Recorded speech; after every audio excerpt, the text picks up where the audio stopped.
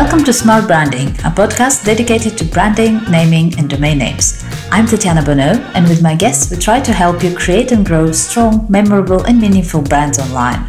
I believe time is one of our most precious assets, and so I want to thank you in advance if you decide to spend the next 30 minutes with us. I promise to do my best to make those worth it. Let's go!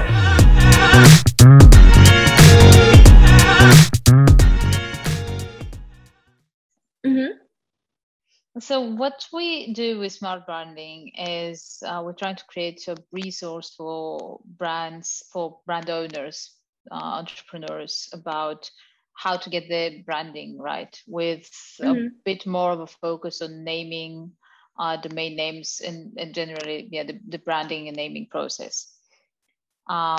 So I guess if we could start, tell me a little bit more about yourself.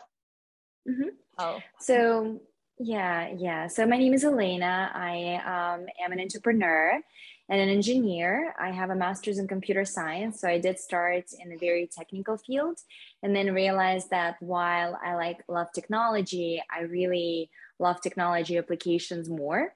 So I decided to use my background to start a company called Clothia, which is a curated marketplace for emerging fashion designers.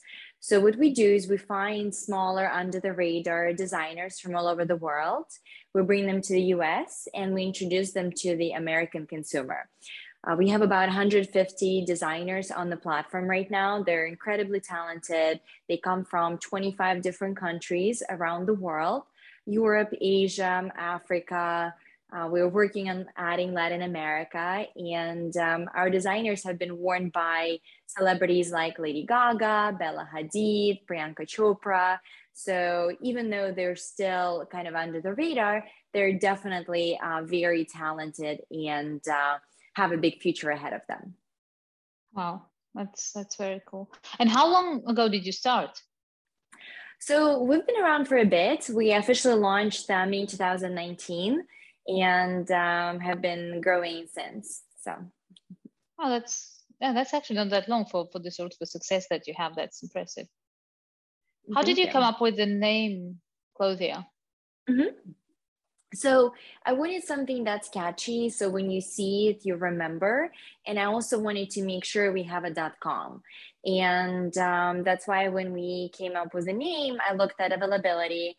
I checked trademarks, because I think a lot of times when people create a brand name, they try to sometimes to concatenate a few words. And when you Google search something, then you have so many other options that come up. So we wanted to have something that'll be easy to remember, especially once you see it. And something that will not have a lot of conflicting results on Google.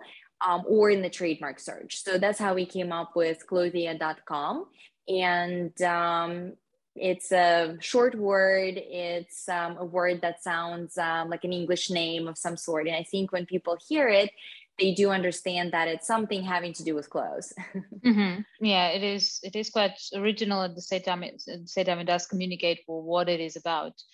But also, I like the fact that it's not limiting to something, because you have people trying to get creative or to get a .com, like you mentioned, and they add words. Like you have people adding something, I don't know, dresses or something, scarves, and then you're locking yourself into that category where, in your case, you're pretty open to anything in that space, which is pretty cool. Right. And you mentioned it was important for you to get the .com. Why is that? I think still in the US, the .com, especially with people who are not Web3, like right now with Web3, there are a lot of domains that are .xyz and that are a little bit more inventive. But I think for the general American consumer, especially for people who shop online for consumer goods, I think .com still instills a lot more trust in the company versus a .co. And I think people just immediately think of a .com when they think of a domain name, for better or worse. Sure. It has been my experience as well. Yeah. How has the pandemic affected your business? So I think having a good name is very important. And I think having a short, unique name that resolves in a .com has been super helpful versus, I don't know, modern dresses, best shop.com or something. Yeah. Do you own any other names? Excuse me? Do you own any other names? I have a few other domain names and brand names, yes. Okay. I'm not going to ask you what they are. No, okay. Who is your typical or ideal customer? Well, women who are very fashionable, who are not afraid to take fashion risks, who love buying fashion forward pieces and wearing them out. We have a lot of women for whom Clothia is a bit of a reach.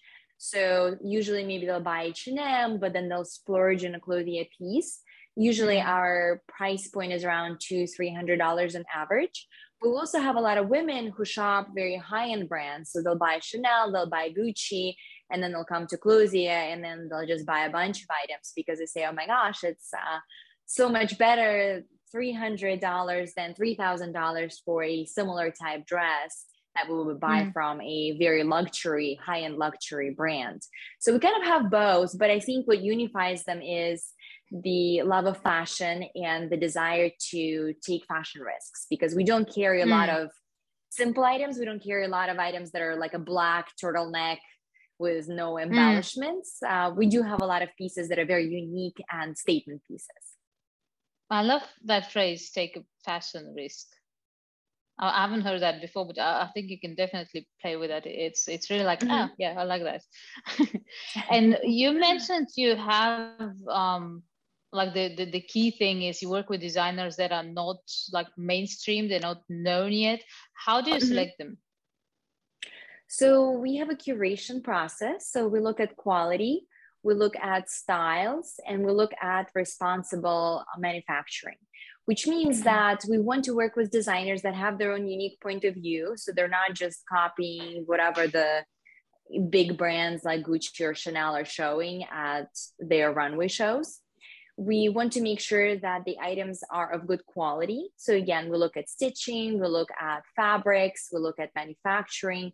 And responsible manufacturing, again, we don't ask that everything is 100% sustainable, but we ask that designers do take care about the supply chain, that they do confirm that it's not just mass produced in somewhere where it's offshored with really dismal working conditions for the people who actually manufacture things. So we do care about that. And most of our designers manufacture in their countries of origin, where they have a small atelier or they just kind of have a small studio. Sometimes they work with artisan collectives somewhere else. So we have a few designers that work maybe within our artisan collective in Chile or in Morocco or in Nigeria, where they support kind of local sustainability initiatives. So that is also okay. But we don't like to work with people who just create a concept and then shop around to mass produce it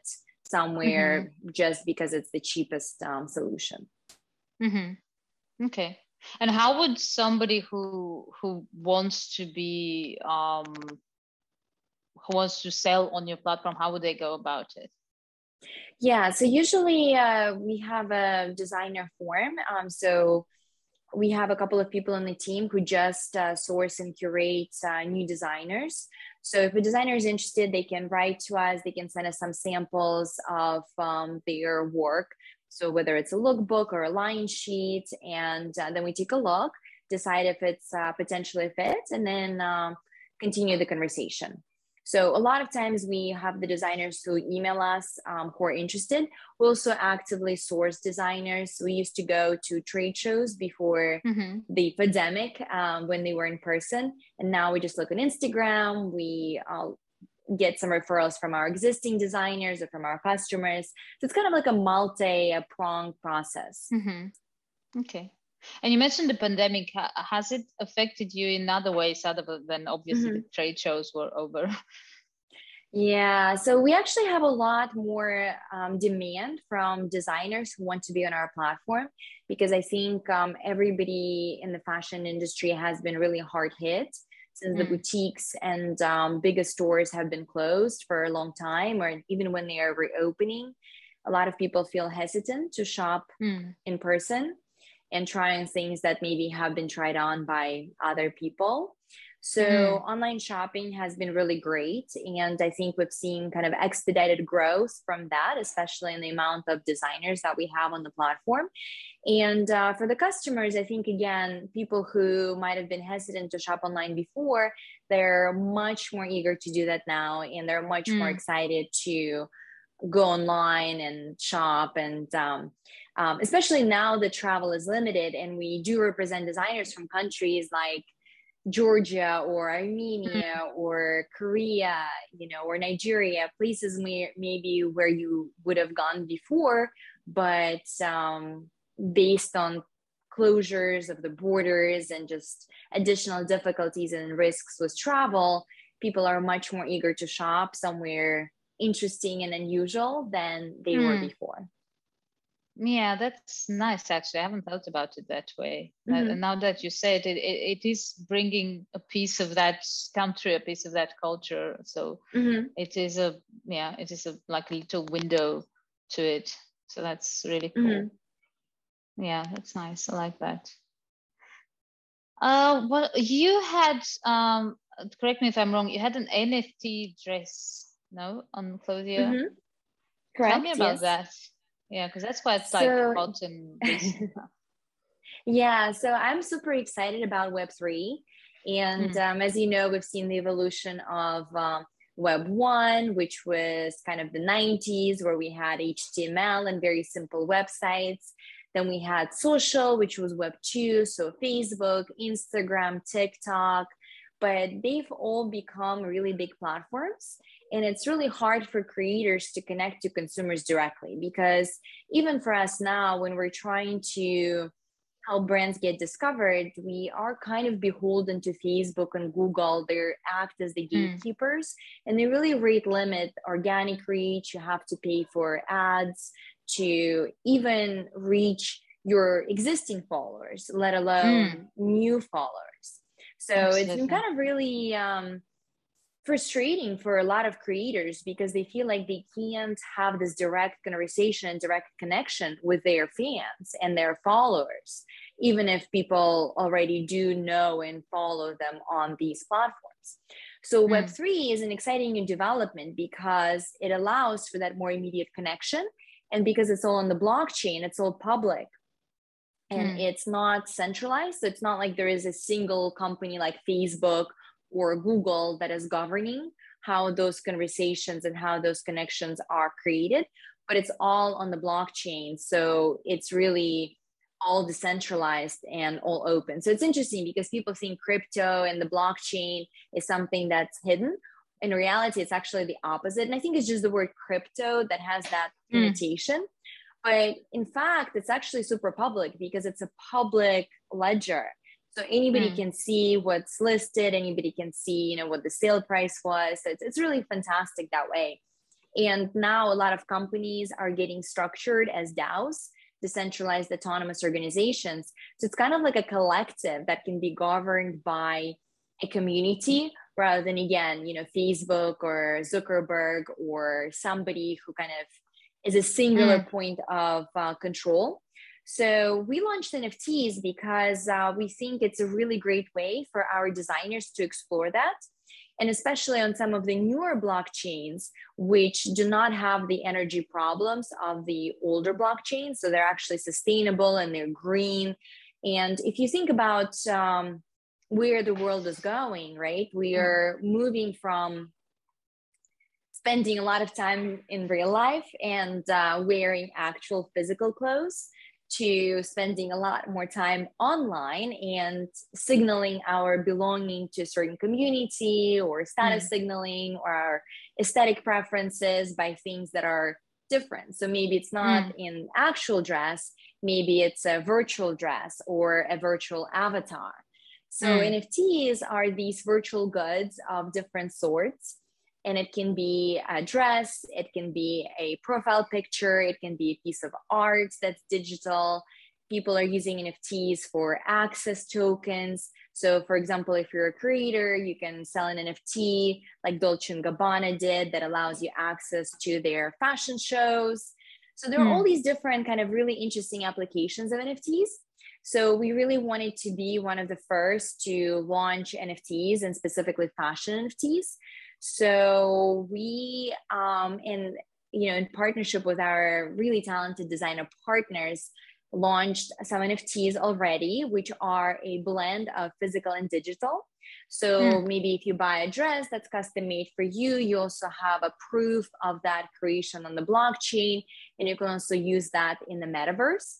And we're also launching more NFTs that are more accessibly priced, that are purely virtual items. So some of it is art, some of it is virtual clothing items that you can wear and you can take around with you in the metaverse. Again, it's very, very early, which I think is so very exciting, because I think there's so many different applications that we haven't discovered yet. Like when we first got the iPhone, we didn't know that we were going to be using it for Uber and for Lyft, and, to call, to have our food delivered within 15 everything minutes. now. Yeah. I mean, it's a struggle to think what you can do. Like, it's a shorter list if you list what you can do without it. I know. So so I think it's similar. We're very much at the beginning of the development of Web3. So I think when we're thinking today about the possible applications, we just can't even imagine all the other applications that'll come out in the next 5 years. It is it is exciting. It's funny when you were saying, I haven't thought about it that way, but when you were saying that this type of technology and where we headed would allow more for that direct connection between creators and their audience without having to pass by third parties like Google and Facebook and all the social media. And I was listening to a podcast recently as well by Netflix founder Mark Randolph. He has a great podcast where he's advising entrepreneurs on how to manage their businesses and how to solve their problems. And he was saying a similar thing. He was in one of his latest podcasts, he was talking with an entrepreneur who's struggling with monetizing his YouTube channels. And it was a similar thing. And Mark Randolph said something that I was like, yeah, that's very obvious. Like, why aren't we thinking about it more? Because he was saying, like, the basic principle of those networks is you bring followers on their platforms, and then they charge you to access your followers. Exactly. And what's even worse is they can even decide what they view of your content and how they view it. It's just like crazy. And yeah, as you say, that those new technologies would allow for that middleman to not be needed. But that's also how I've always seen domain names.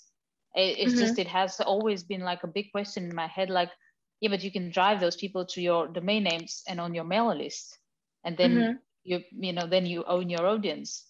But I guess in the short term, when you're a smaller brand, when you're starting out, it's much easier to put like a couple of $100 to $1,000 in advertising, and try and get things moving this way. But it's important. Well, you still have to get discovered. You still have to get discovered somehow, because how are people going to find out about your domain name if you're starting from zero, right? Exactly. They don't know you yet. You don't have a mailing list, and people still need to find it. And it used to be that people would Google, let's say, red dress for a party, and they would get search results that are actually relevant to your search query.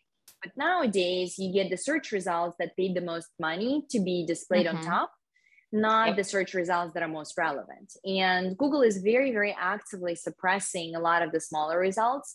So it's actually a bad problem where like the rich get richer. And if you're a small entrant, regardless of how great your content is, it's really, really hard to break through.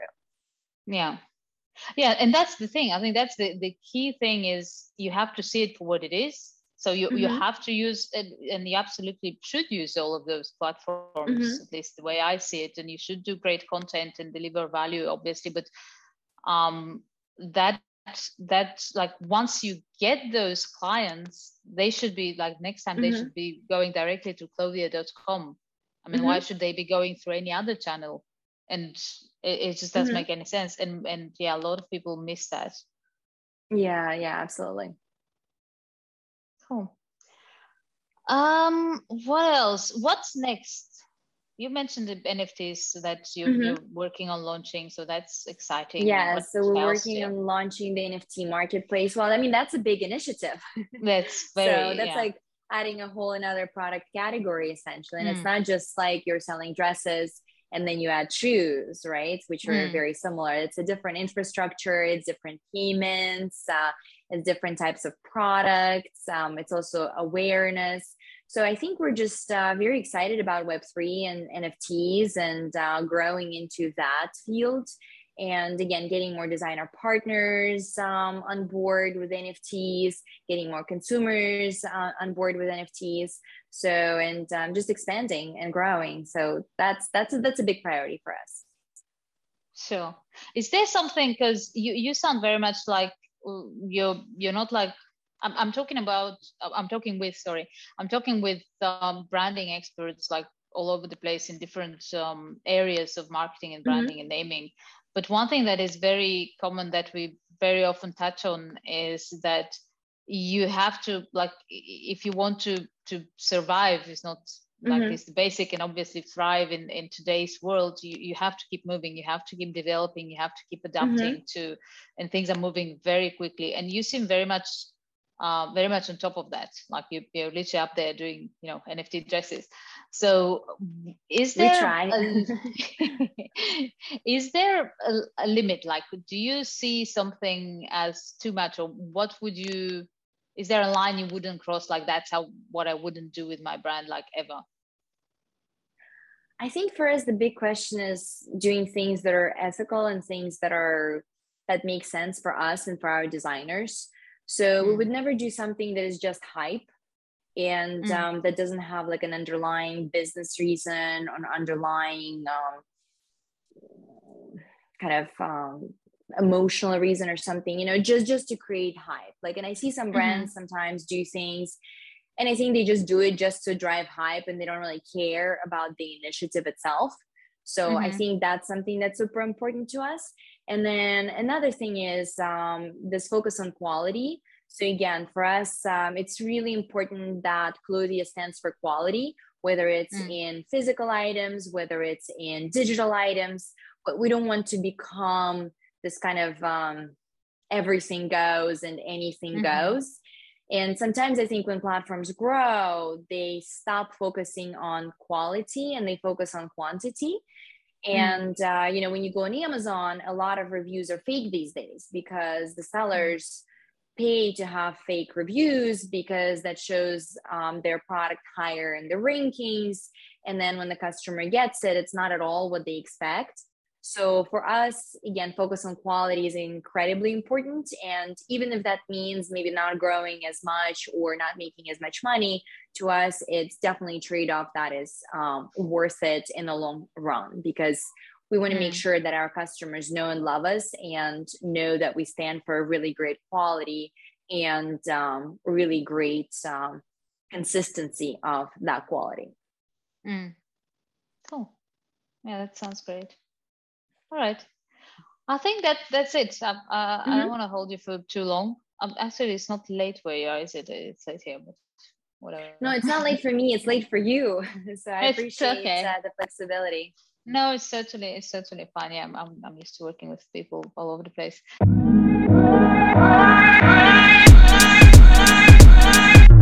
Thank you for joining us in this episode of Smart Branding Podcast. Feel free to visit smartbranding.com for more information and reach out if you have any suggestions, questions, ideas, or just want to learn more about how a good domain name strategy can help you build a strong and successful brand. See you next time.